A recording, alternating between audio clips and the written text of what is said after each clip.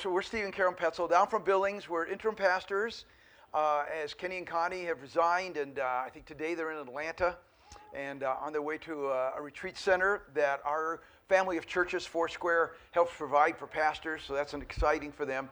And Sam Rockwell, who is the district supervisor of the churches of this area, asked us to come for a few weeks here and share God's word with you and kind of step in as you are praying and we are praying for God's next pastor for this church. And so today, if you're visiting us, we welcome you here. Thank you for having the courage to come to church and to walk into a place where you may not know anybody. And I wouldn't know if you're a visitor here or not. And so I can say that, but really we want a place to be warm, that people can come. It's a place, it's okay to not be okay. It's okay to come here not because you got your act together, but because you're looking for something bigger than you that will help you understand your life and will help you receive forgiveness and walk on in a new life, which we call, the scripture you may have heard it called, being born again. We had that opportunity for a second chance to walk with the Lord, and He's gracious enough to give us the third and fourth and fifth and the umpteenth millionth chance. And so today, during the service, once a month, this church celebrates communion, the Lord's Supper, also called Eucharist in many denominations, and all the Christian church collectively practices two sacraments. We are sacramental religion. Sacrament means we have, at least some churches have more than two sacraments, but all do these two. And a sacrament is a symbol of something that's spiritual, that we don't see, but we do these outward signs of something that we've experienced in our lives. One of those sacraments is baptism. And the second one that we celebrate today is communion, or the Lord's Supper. And so we have up here elements of grape juice and unleavened bread, which represents the body and blood of Christ. And on the night He was betrayed, He spoke about this. I'm going to read from Matthew 26. I'm sorry, my mic is popping. If I keep my head up, should be okay. All right, Matthew 26:26. That is bad popping. Are we going to be okay? All right. Towards the end of Jesus' ministry, before He's going to go to the cross, He calls the disciples together, and He finds an upper room in Jerusalem to serve them the Passover meal, which had been done for centuries and centuries. And this time, though, He changes it. It says, on the first day of the festival of unleavened bread, I'm starting actually in verse 17 of Matthew 26, the disciples came to Jesus and asked, "Where do you want us to make preparation for you to eat the Passover?" He replied, "Go into the city to a certain man and tell him, the teacher says, I'm going to celebrate the Passover with my disciples at your house." So the disciples did as Jesus had directed them and prepared the Passover meal. When evening came, Jesus was reclined at the table with the 12. And while they were eating, He said, "Truly I tell you, one of you will betray me." They were very sad and began to say to one another and to Him, "Surely you don't mean me, Lord." And Jesus replied, "The one who has dipped his hand in the bowl with me will betray me. The Son of Man will go just as it's written about Him, but woe to the man who betrays the Son of Man. It would be better for him if he had not been born." Then Judas, the one who would betray Him, said, "Surely you don't mean me, Rabbi." And Jesus answered, "You have said so." And while they were eating, in the midst of this Passover meal, which is a multi-course meal, it has many elements to it, He took two of those elements. He took the bread, and when He had given thanks, He broke it and gave it to the disciples, saying, "Take and eat, this is my body." And to those disciples, that was the first time they'd ever heard this. For every Jew, this bread represented the bread of affliction when they fled out of Egypt. When God said, "Make bread, but you don't have time for it to rise. Make unleavened bread, because you will be released from captivity, and you will follow Moses, and you are going to be free. So quickly make this bread." And so to them, it was a symbol of being released from captivity, from slavery, from years of oppression and pain and tears and whippings and unjust labor. But now he said, this represents my body, which does the same thing, sets us to be free. Then he took a cup, and when he had given thanks, he gave it to them, saying, drink from it, all of you. This is my blood of the covenant, which is poured out for many for the forgiveness of sins. I tell you, I will not drink from this fruit of the vine from now on until the day when I drink it anew with you in my Father's kingdom. And when they had sung a hymn, they went out to the Mount of Olives. And this cup that he gave, there's 4 cups usually poured during the Passover meal. 4 times you drink. This is the 3rd cup. And he said, take it this time, and it just doesn't represent the fruit of the vine and the life that God gives us. It represents my blood. And he never drank the 4th cup with them, because he said, I will not drink again with you until we are in our Father's kingdom. And the Bible talks about when we'll drink that 4th cup with Jesus. It will be at the marriage supper of the Lamb. And so in Revelation, the end of the scriptures, which shows to us the culmination, the consummation of our faith, when we will be in the presence of Jesus. And in a sense, the scripture brings it to us as a metaphor of marriage. We are his bride. He is our groom. And it says these words, Revelation 19:7, let us rejoice and be glad and give him glory, for the wedding of the Lamb has come, and his bride has made herself ready. Fine linen, bright and clean, was given for her to wear. Then the angel said to me, write this, blessed are those who are invited to the wedding supper of the Lamb. And he added, these are the true words of God. And so today, as we partake of this communion, he said, do this in remembrance of me, for I will not eat or drink with you until we drink it in the kingdom, in the culmination, in the revelation, in the manifestation of his kingdom. And so today we do this in 3 aspects. We do it to remember what he's done in the past.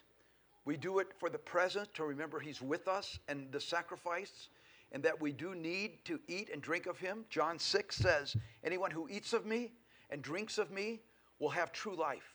Now we do that not literally, but we do it spiritually. We drink and eat of him through prayer, through his word, through fellowship, coming to church and growing.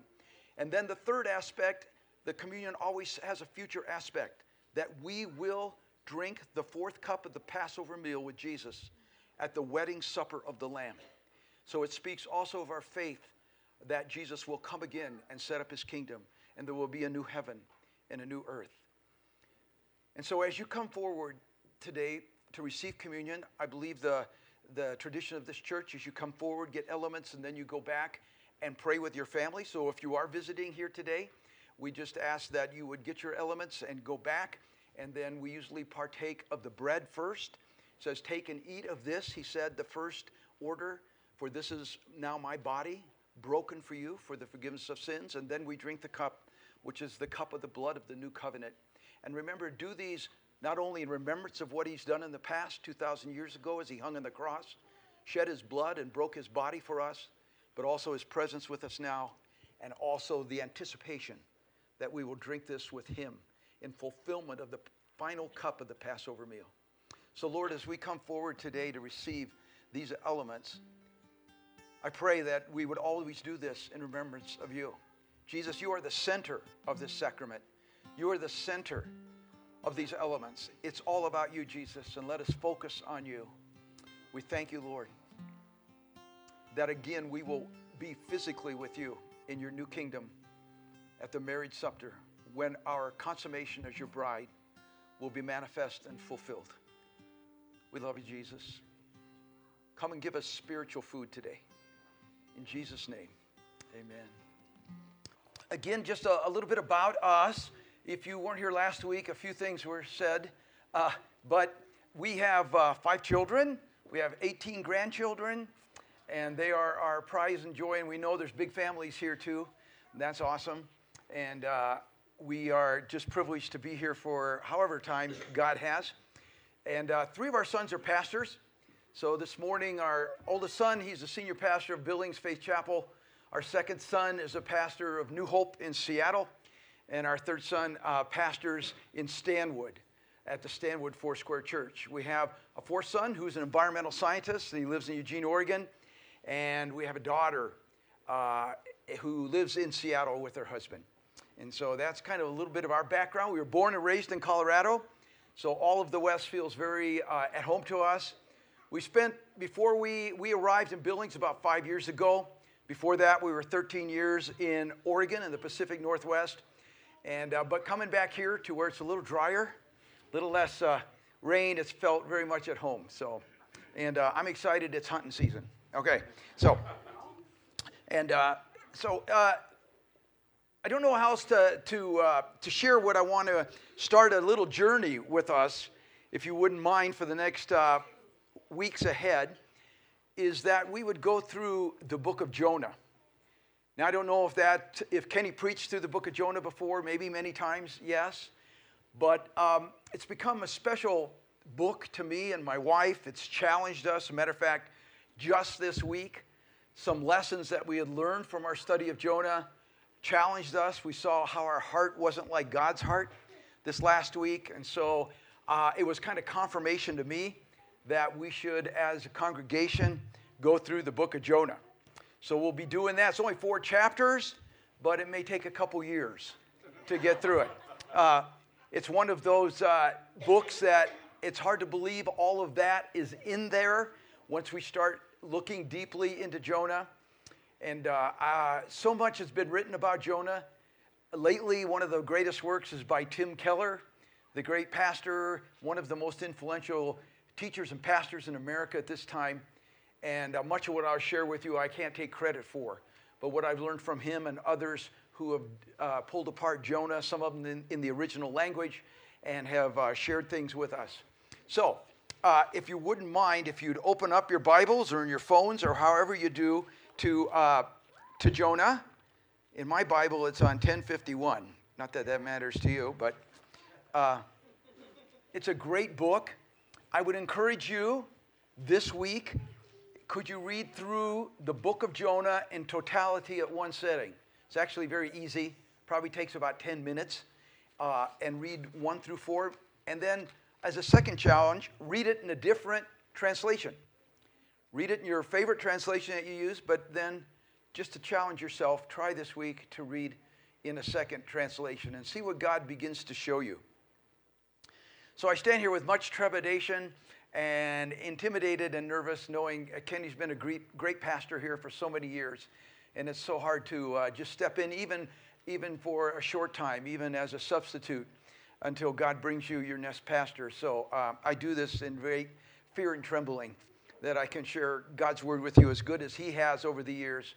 And maybe my style may be different, and I hope that doesn't get in the way and that we both grow. But I want to challenge you that you're going to have to be open to God really messing with your life as we study Jonah.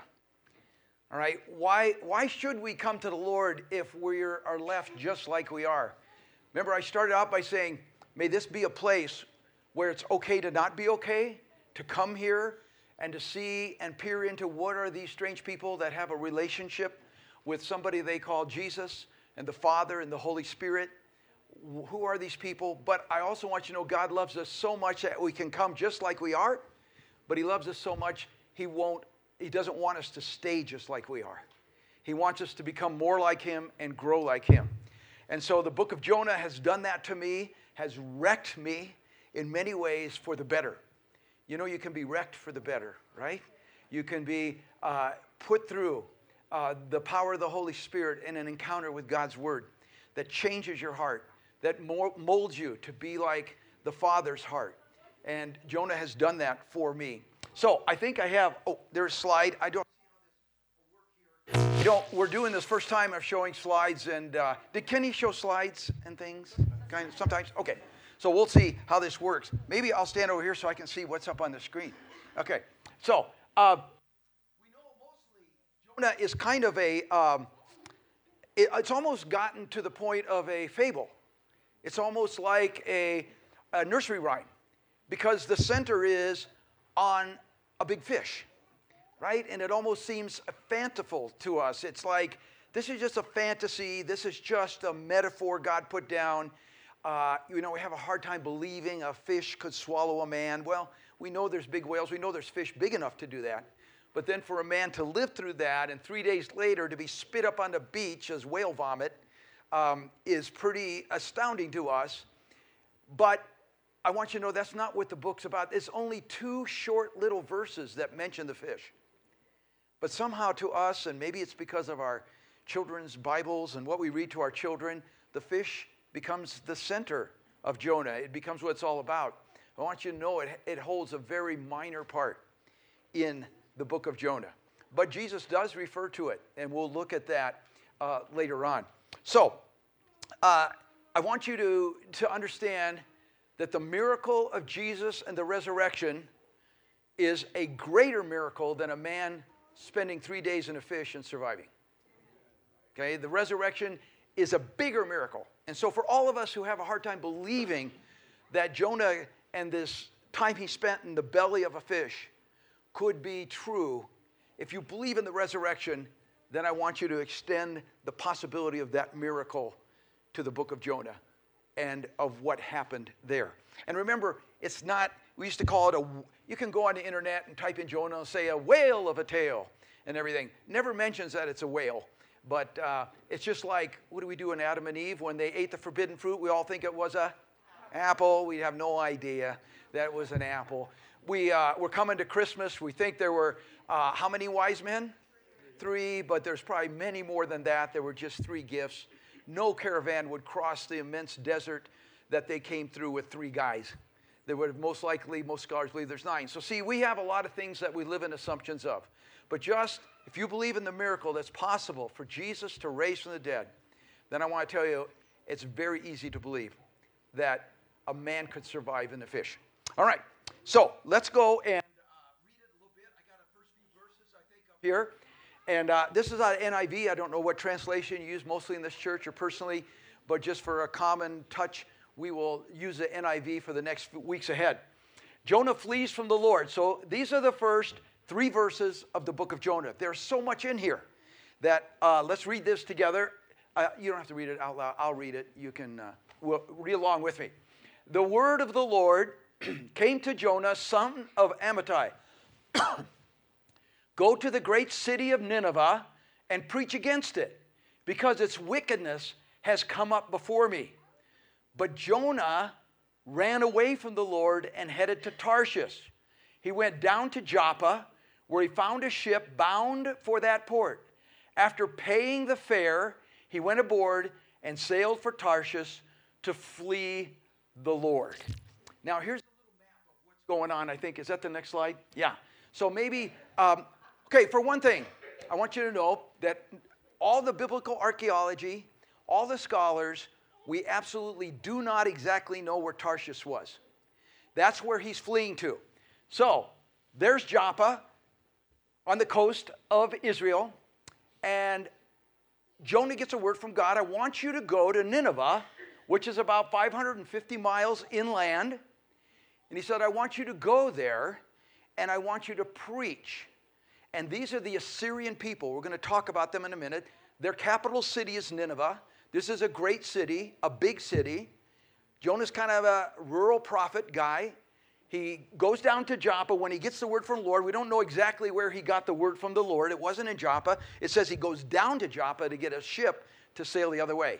The main thing to look from the map is Tarshish is as far away as you can get from Nineveh.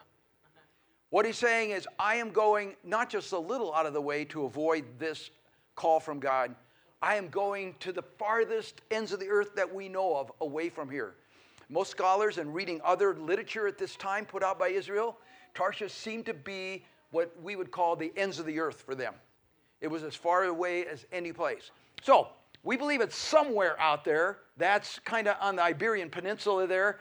Maybe the coast of Spain is where Tarshish was. It's a guess, but it's the best guess we have.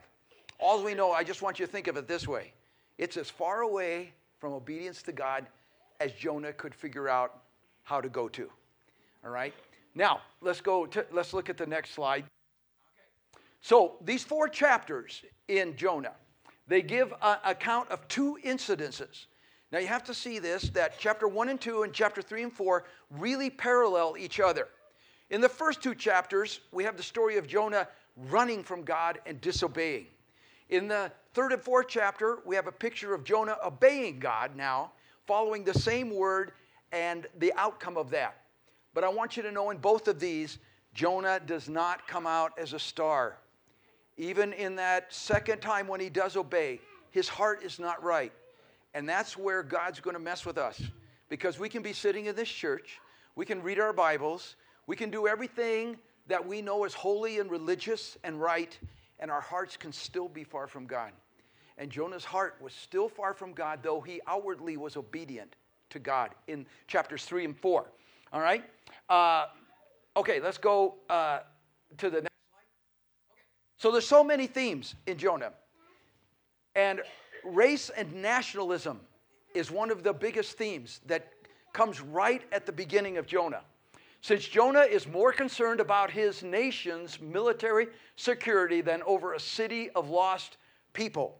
Let's stop there for a minute and let me kind of explain. We'll probably see a little bit more of this as we go on in the slides. But you have to understand who the Assyrians were to the Israelites, what this capital city represented. I would say this, and we'll read this again, but this would be equal to a Jewish rabbi going on the streets of Berlin and preaching to the Nazis to repent, and that there is a chance for God to pour out his mercy and forgiveness upon them. Any rabbi would know that is a suicide mission. You want me to go to the center of Berlin, the Nazi headquarters, who are ravishing and out to destroy the Jewish nation, and you want me to preach, and I can tell you want me to go preach because there's a chance that they can be forgiven and not undergo your wrath or your judgment, God. First of all, if you're a Jewish rabbi, you'd want them to pay the price of what they've already done. So just by going to preach, God's saying there is a chance these people can turn around. So to Jonah, that's what this is like, because the history of the Assyrian people. The Assyrian people were the terrorist state of that day. Take any terrorist organization that you can think of, whether it was, we just came out of the remembrance of 9/11. No matter what name we hear of all these terrorist groups in Iraq and Iran and Afghanistan and infiltrating cells around the world, take any of those names and the Assyrians make them look like sissies.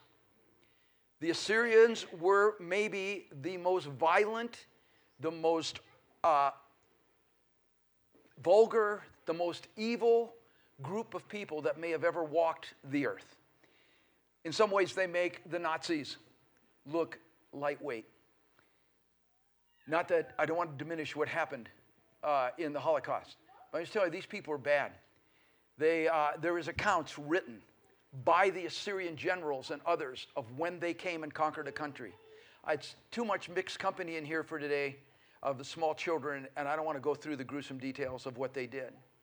But let me say, it's beyond our comprehension that people could do that to other people. And so, to Jonah, the word of the Lord comes and said, these people who are so horrible, I want you to go and preach the word of God to them. Jonah would have known this is a suicide mission because they hate Israel. Secondly, he would have known, wait a minute, you wouldn't have me preach to them unless there's a possibility that they will repent and receive your mercy, and I don't want that for them. I want them to be destroyed because of the enemy of Israel. That's that nationalism, and he hates them as a race of people. And so God does the unthinkable with Jonah. Secondly, this is, thirdly, fourthly, fifthly, whatever, how many numbers I've already used. This is different than any other prophet we've run up against in the Old Testament. Almost every prophet in the Old Testament is asked to go prophesy to their own people. I want you to go to Israel and tell them that they have forsaken me, that they have false gods before me, that they're living in idolatry, that they don't follow my ways, that they have grown cold of heart, that they have made me secondary or tertiary. They have pushed me down the line of who I am in their lives. And so the prophets, the Jeremiahs and the Isaiahs and others would come to Israel and speak, you can turn around, give your heart back to the Lord, avoid judgment of God. The major and minor prophets in the Old Testament do that. But this is the first prophet we run across who is called not to go to his own people, but to go to Gentiles, to go to people who are not Jews by birth or practice, to go to them and preach there is a God who loves them and he wants them to repent so they don't suffer his judgment. He has a heart for this terrorist state.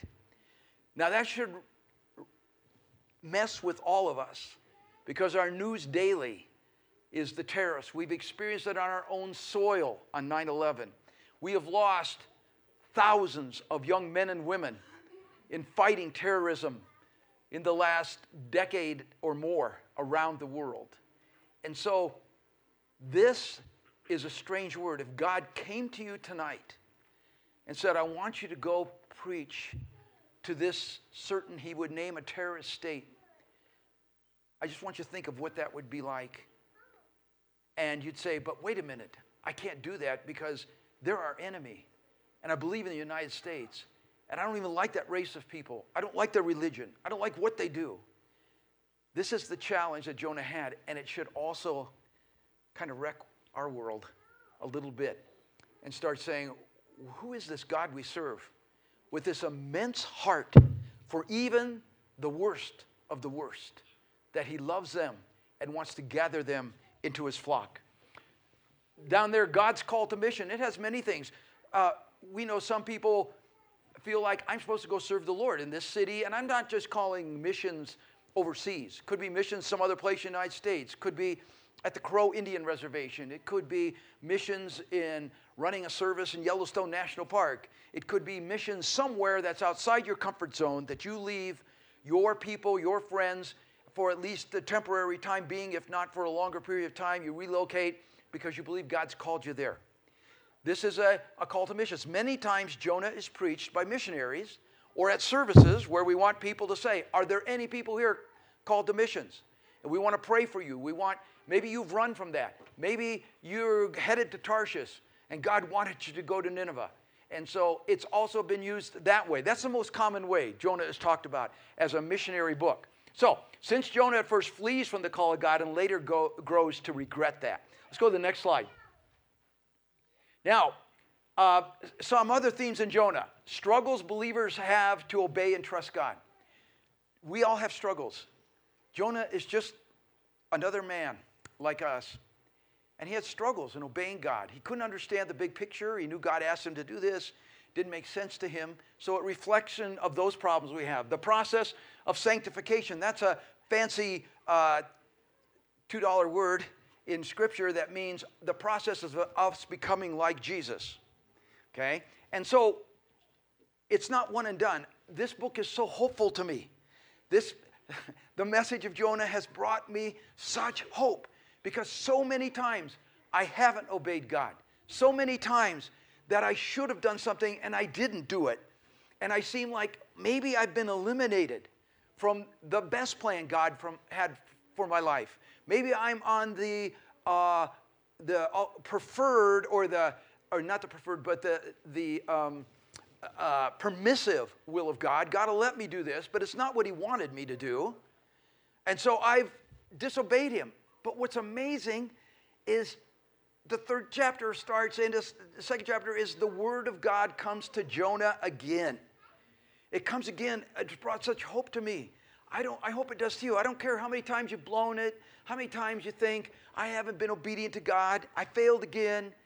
God's not through with you. It isn't one and done. He keeps coming back to Jonah, working on him, wanting his heart to be like his, wanting him to do the job he's called him to do. So I hope you find great hope in that. I'll tell you, early in the morning, sitting, drinking my coffee, reading my Bible, reading Jonah, I've gotten such hope that God forgives and brings the word of God and his will to us again and again and again. It's the first book in the Bible to deal with God's love and call to the Gentiles. We already talked about that. That was foreign to the Jews, and that would have been, just think, if you were Jonah and never seen another prophet, ever heard anybody called to go preach to those that is not Israel, God's chosen people, you would be freaked out. Like, I don't feel like a pioneer. I don't have that courage. Matter of fact, I'm going the other way. Oh, there's a ship going to Tarsus. I'm on it. Now, and so many more. Let's go to the next slide. So, lessons from Jonah himself. Jonah wants a God of his own making. Here's the problem for Jonah, is that second bullet point, a God who smites the bad people. We don't use smite much anymore, do you? Like, let's go smite those elk. You know, we don't do that kind of thing, okay? We don't do that. Okay, God smites the bad people, the Ninevites, and blesses the good people, Jonah and his countrymen. Now, just so there's no confusion, I want you to know, Nineveh is the capital of Assyria. So sometimes I refer to them as the Assyrian people.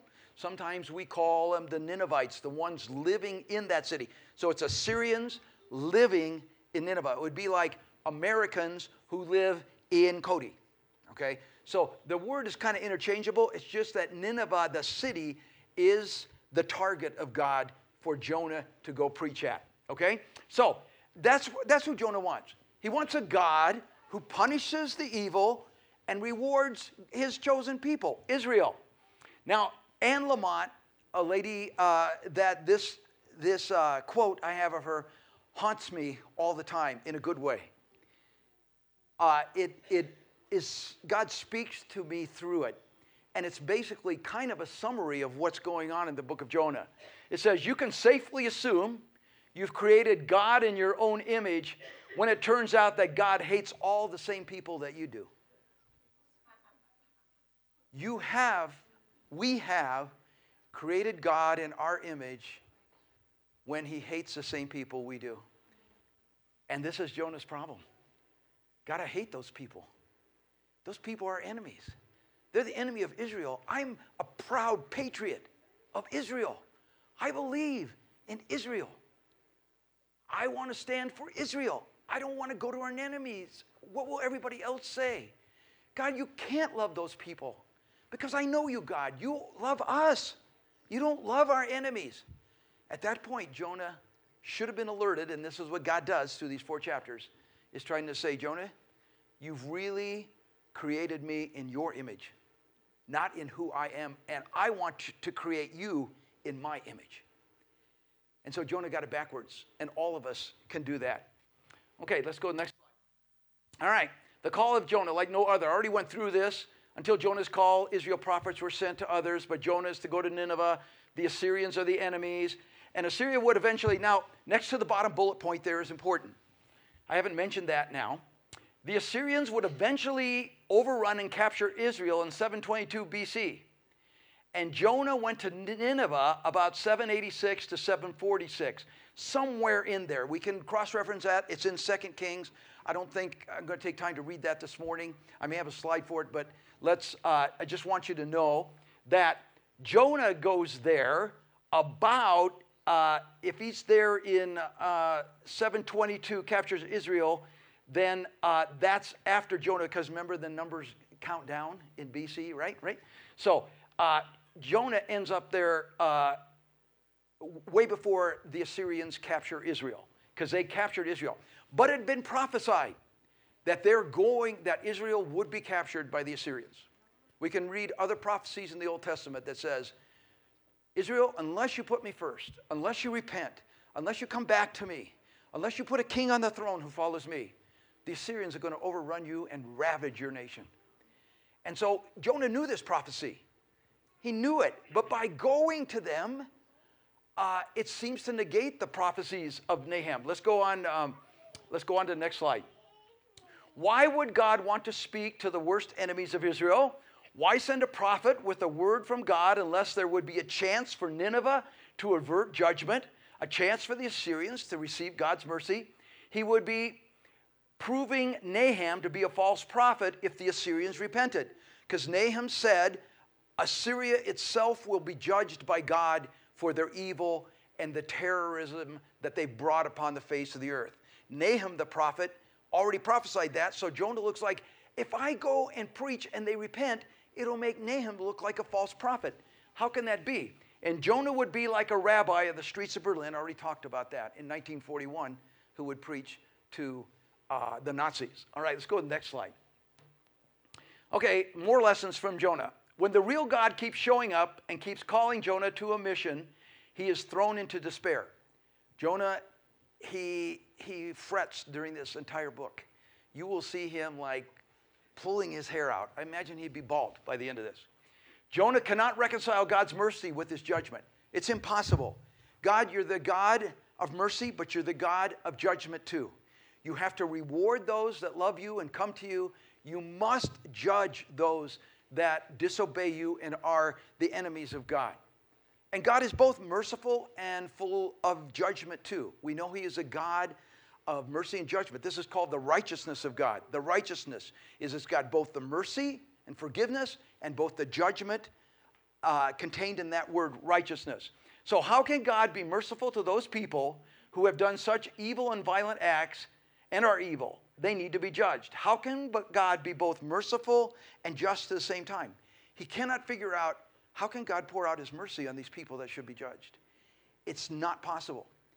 We have the advantage this side of the cross. We understand how God's judgment and mercy can live together. It lived together in Jesus on the cross. He took our judgment and we received the mercy. We should be also under judgment for our sins, for we too were enemies of God, for we have all rebelled and sinned against him. And on the cross, Jesus perfectly married the mercy and justice of God into one person who we celebrated by sharing the cup and the bread this morning. And so Jonah doesn't have that perspective. Just think if you've never seen that God could be merciful and just at the same time. How could that happen? All right, let's go. Next slide. The book yields many insights about God's love for societies and people beyond the community of believers. We can actually become a club and say God loves us more as Christians on this Sunday morning sitting in church all over the world than those people that are not in church. And I don't know if you've ever thought that. I don't know if I've overtly thought that, but I know it couldn't be an undercurrent in my life. It can be some kind of assumption I have that's very dangerous. It shows Jonah's toxic nationalism and his disdain for other races. And how can we be like Jonah in mission for God, but still have wrong and sinful attitudes in our own hearts?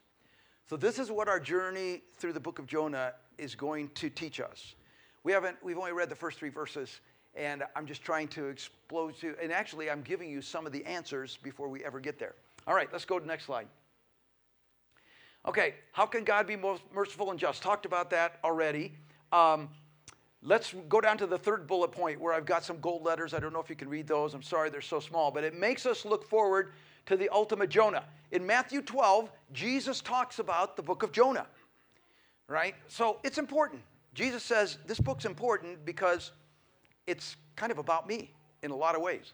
So it says there, the men of Nineveh will stand up at the judgment of this generation and condemn it. He's talking to the Jews in Israel right now in about the year 33 AD. He said, the men of Nineveh, the men and women of Nineveh, who were the enemies of Israel, who Jonah went and they repented, okay, will stand up in judgment against this generation, the chosen people of God, and condemn it. For they repented at the preaching of Jonah, but now something greater than Jonah is here. Jesus is the ultimate Jonah. Jesus is the fulfillment of Jonah.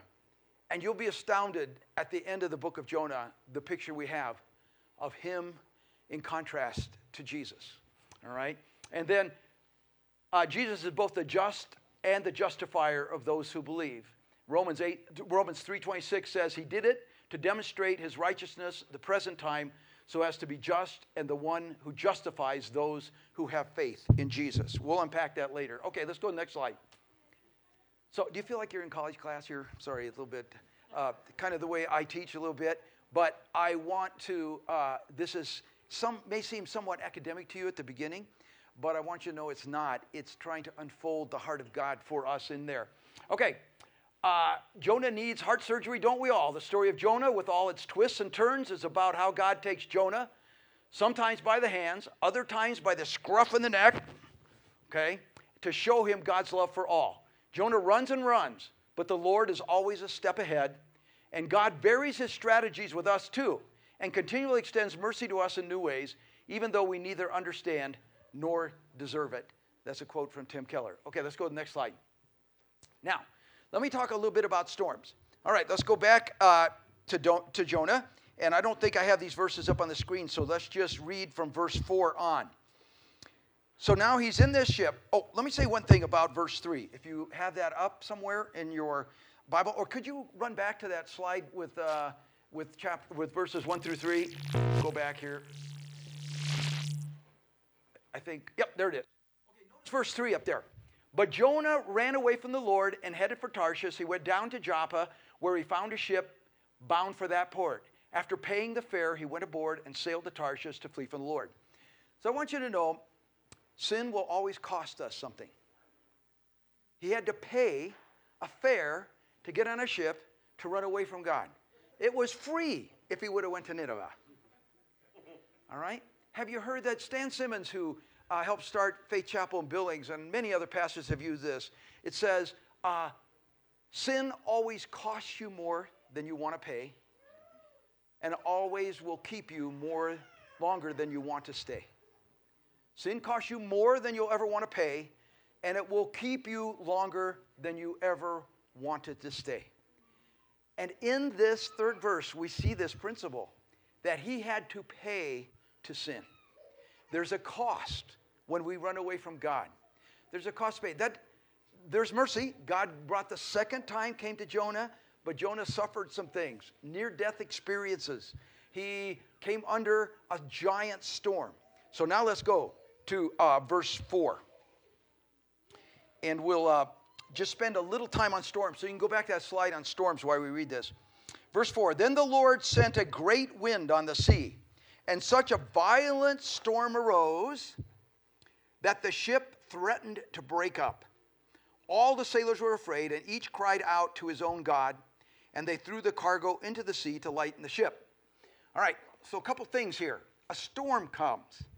The people on the ship, they're multi-deity people. There's all kinds of gods. Everybody, the crew on the ship and the other passengers all have different gods they're praying to. It said each one prayed to their own God, trying to, we're afraid. The sailors each cried to their own God. And they threw the cargo into the sea to lighten the ship. This was a severe storm. The ship's breaking apart. But Jonah had gone below deck, where he lay down and fell into a deep sleep. Pretty amazing when you can take melatonin in the midst of this. Okay, now, so he's sleeping in this great storm, and he knows what's going on. He doesn't care about storm. He's just trying to get away from going to Nineveh. He's trying to get away from being obedient to God. He's going the other way, and he doesn't care what's going on in the ship. He's saving his own neck. He doesn't care about the others. Verse 6, the captain went to him and said, how can you sleep? Get up and call on your God. Maybe he will take notice of us so that we will not perish.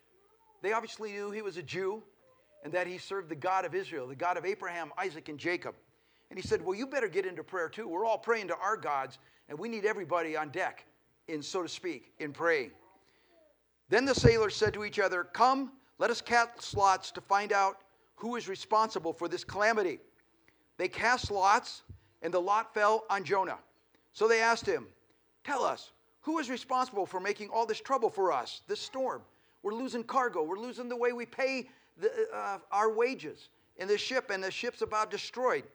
What kind of work do you do? Where do you come from? What is your country? And from what are your people? From what people are you? So they start asking these questions. Now, we're going to cover that next week, that part about how Jonah explains who he is. And this inquiry from the sailors into his nationality, into his race, and into his beliefs. But in these storms, let me talk about this. Sin always produces a storm. All throughout Scripture, and I don't know about your life, but every time I sin, it produces a storm in my life. It may be a small storm, it may be a giant storm. But always God is, in his mercy, comes and makes me uncomfortable because he doesn't want me to keep sinning and cause these storms in my life. He wants me to come to him, to be forgiven, to be cleansed, and so that the waters and the waves and the wind will cease. Just as he stood up in the boat with his disciples and said, "Be still." He wants to do that in my life as I jump back in the boat with him and I don't rebel against him. So, the storm in Jonah is a result of Jonah's sin for running and disobeying God. The storm affected all around him and those who traveled with him. So I want you to know, you might think, I can do this sin, it doesn't affect anybody else. That's a big mantra in our society today. What do you care if I do this? It doesn't affect you. Wrong. Storms that are a result of our disobedience to God affects others around us. Just ask families of people who've been affected by great sin, whether it's adultery, whether it's addictions, whether it's any other kind of sin, embezzlement, lying, cheating, stealing, disobeying God, gluttony, whether it's envy, strife, meanness to others, all those lists of things we could do. The storms affect our family and those around us. They affect the people in Cody. The storm leads the sailors to genuine faith in God, even though it's not their fault. So we're going to read that next week. Can you believe it? All the sailors become believers. You'll see that if you read through it this week. It's like, wow, this God, we're going to serve him. And Jonah's still not serving him. Okay? Jonah, even though he's a prophet of God. All right, and at the bottom, another quote from Tim Keller. When storms come into our lives, whether as a consequence of our wrongdoing or not, Christians have the promise that God will use them for their good. What does Romans 8:28 says? In essence, it says, for God can use all things for our good. That if we love him and seek him, he can even create us into his image. And so we're going to stop there in Jonah today. And I just want to review a couple things. This is about obeying the word of God. There's a cost to fleeing. And sin always produces storms. I want to say this before I close in prayer.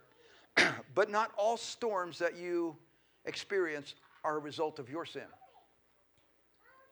We all experienced storms. Sin always produces storms in our lives, but not all storms are from our sins. Because we live in a fallen world. I think just last night, 9 people were shot in Kansas City at a bar. Innocent people. A guy walks in there, another mass shooting. Now, that's a storm beyond belief.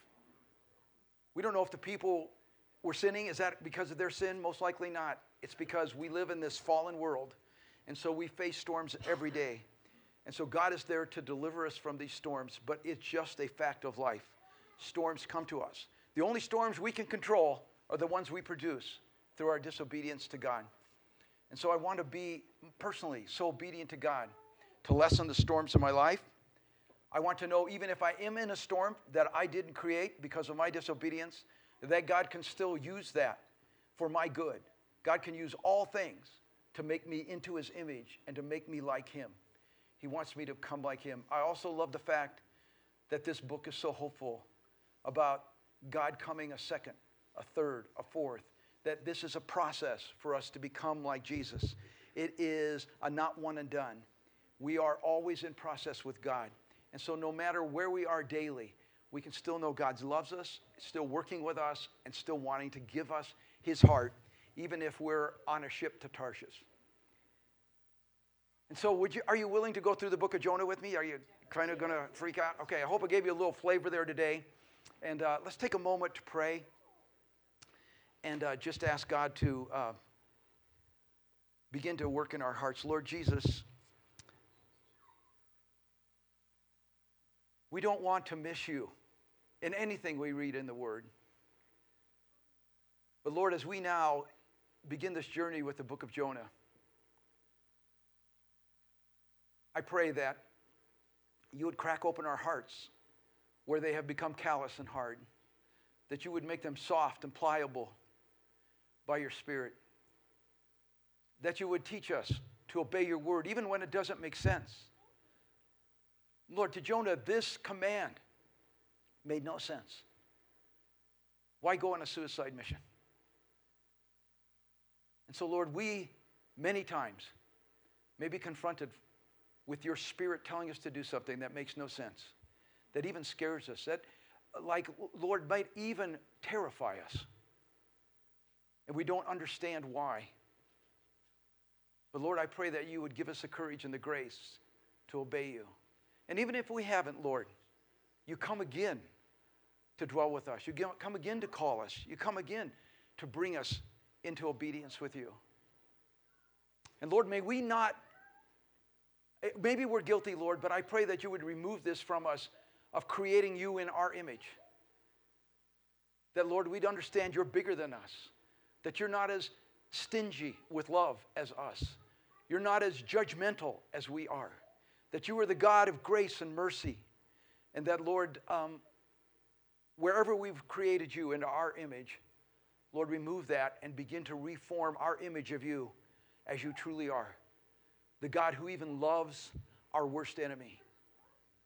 And Lord, in this room, we probably all have somebody that we might consider a slight enemy, or somebody we'd rather not talk with, or somebody we see them in the store and we kind of go around the end of the aisle so they don't see us. Lord, there's probably somebody in each of our lives like that. And so, Lord, may we this week have your heart for those people. May we again love those that you love. And be with us, Jesus. Thank you for all the children in here. I hope that they will know Jonah bigger than just a story of a whale swallowing a man.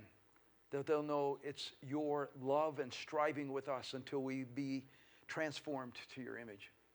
We love you, Lord. Bless this church in this new chapter as they forge ahead. God, I pray this would also be a place where many who don't know you would come. That many would come here. And maybe even those that we would consider Ninevites, that we would think were from the nation of Assyria, that they would come and find your love and mercy, and you would open our arms to love them and to be your hands and feet. So we thank you, Jesus. Bless this week. May we be grace and peace and mercy be multiplied unto us. In the name of Jesus, I pray. And God's people said, amen, amen.